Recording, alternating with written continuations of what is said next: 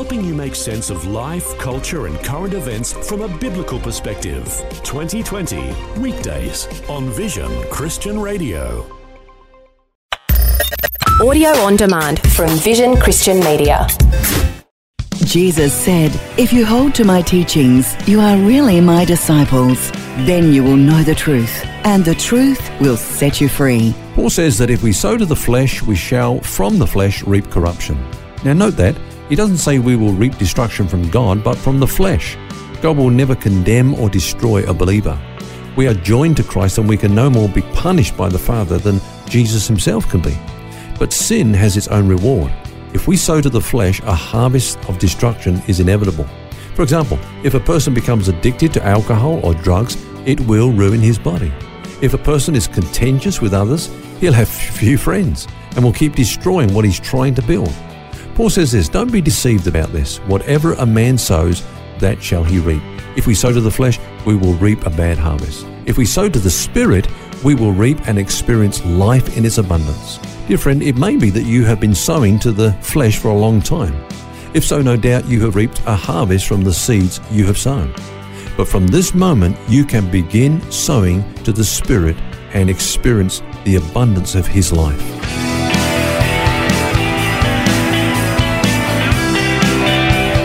This is Set Free with Ken Legg. Well, we've covered a lot of ground this week on walking in the Spirit. Hello, it's Phil here, and with me is author and pastor Ken Legg. And Ken, what you've just said, God's way of dealing with the flesh is not to go to work on it or try to reform it, but to walk in the Spirit. Yeah, the flesh will be with us until the day we die or until Jesus comes to take us home to be with Him. So the flesh is incapable of being reformed or maturing. We need to understand that. It always will possess the same potential for evil. Now, God's answer to the flesh is the Spirit. If we don't understand that, then we're going to try to deal with sin and the flesh in unbiblical ways.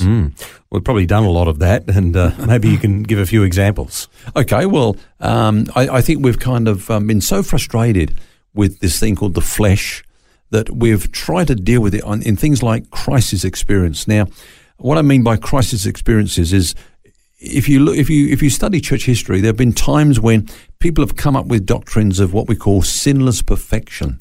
You can actually have this experience of the Holy Spirit where sin is eradicated from you forever and you never sin again after that. Well, that just isn't true and it isn't biblical.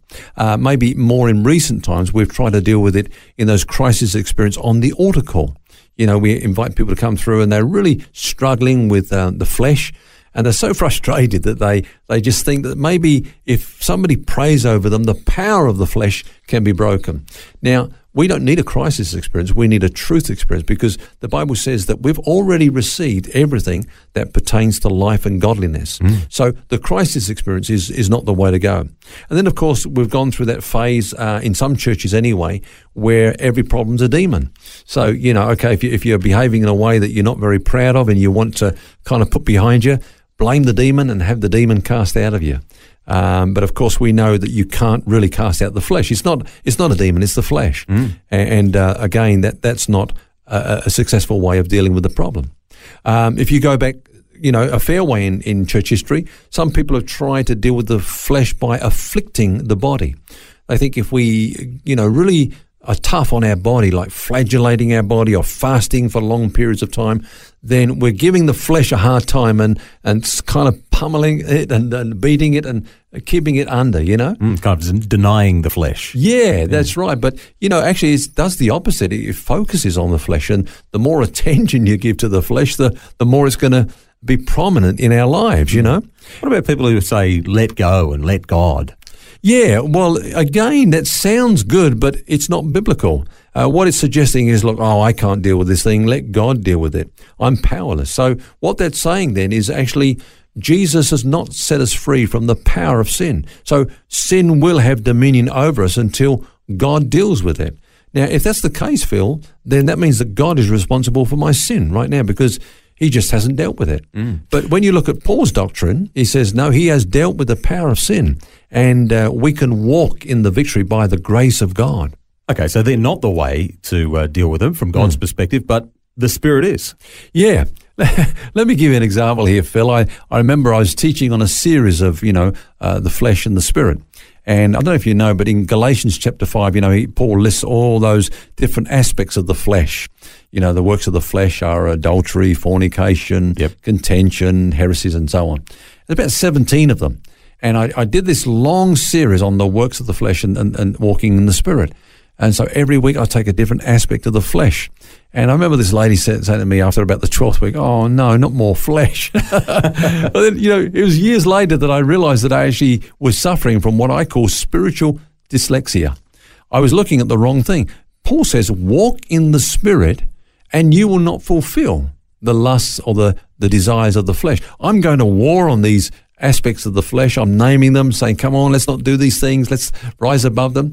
But what Paul says is, walk in the spirit, and you won't be available to deal with these, to experience these aspects of the flesh. It's like as if we're focusing on the problem rather than the fix to the problem, or even the root of the problem. God's answer, and all it does, to fix it, but you're actually just compounding it. Yeah.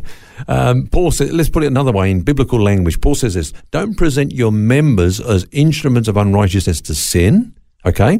But present yourselves to God as being alive from the dead, and your members as instruments of righteousness to God.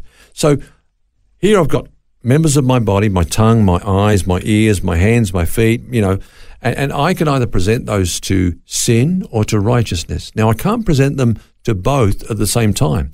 And what Paul says is, if you will present these members as instruments of righteousness, guess what?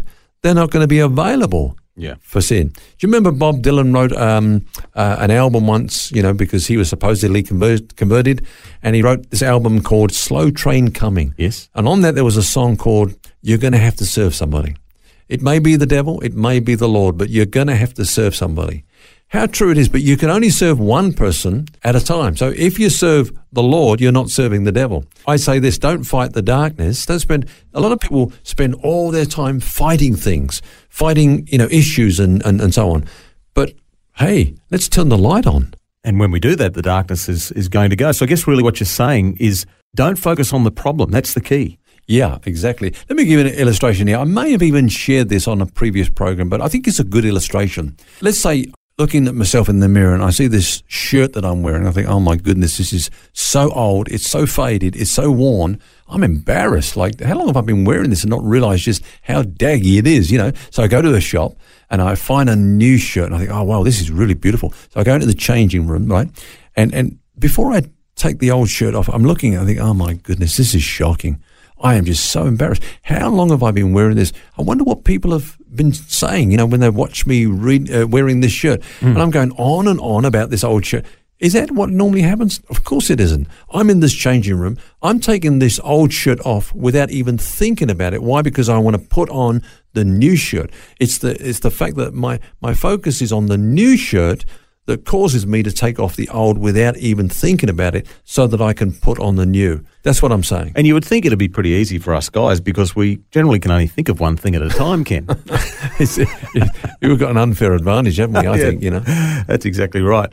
So let's just wrap this up, Ken, and change track just a little bit. We've been talking about us walking in the Spirit this week, but what about our attitude to other Christians who we see are walking according to the flesh?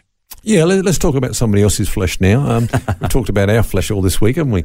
So what about if we do see another Christian who's walking according to the flesh? Now, actually, Paul, when he gave his teaching on, the flesh and the spirit in Galatians 5, he goes over into chapter 6 to talk about this very thing. He says, look, if you see somebody else, like a brother or sister, overtaken in the trespass, you who are spiritual, restore such a one in a spirit of gentleness, considering yourself, lest you also be tempted.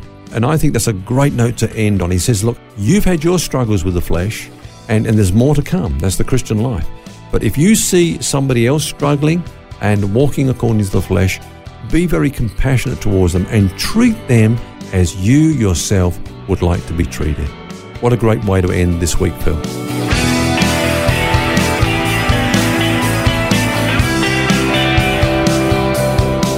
That brings us to the end of our series this week. Hope you can join us next week when we start a brand new one.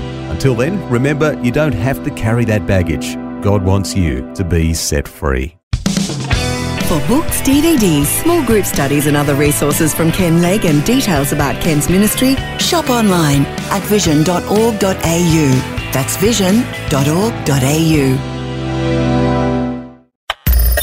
Thanks for taking time to listen to this audio on demand from Vision Christian Media.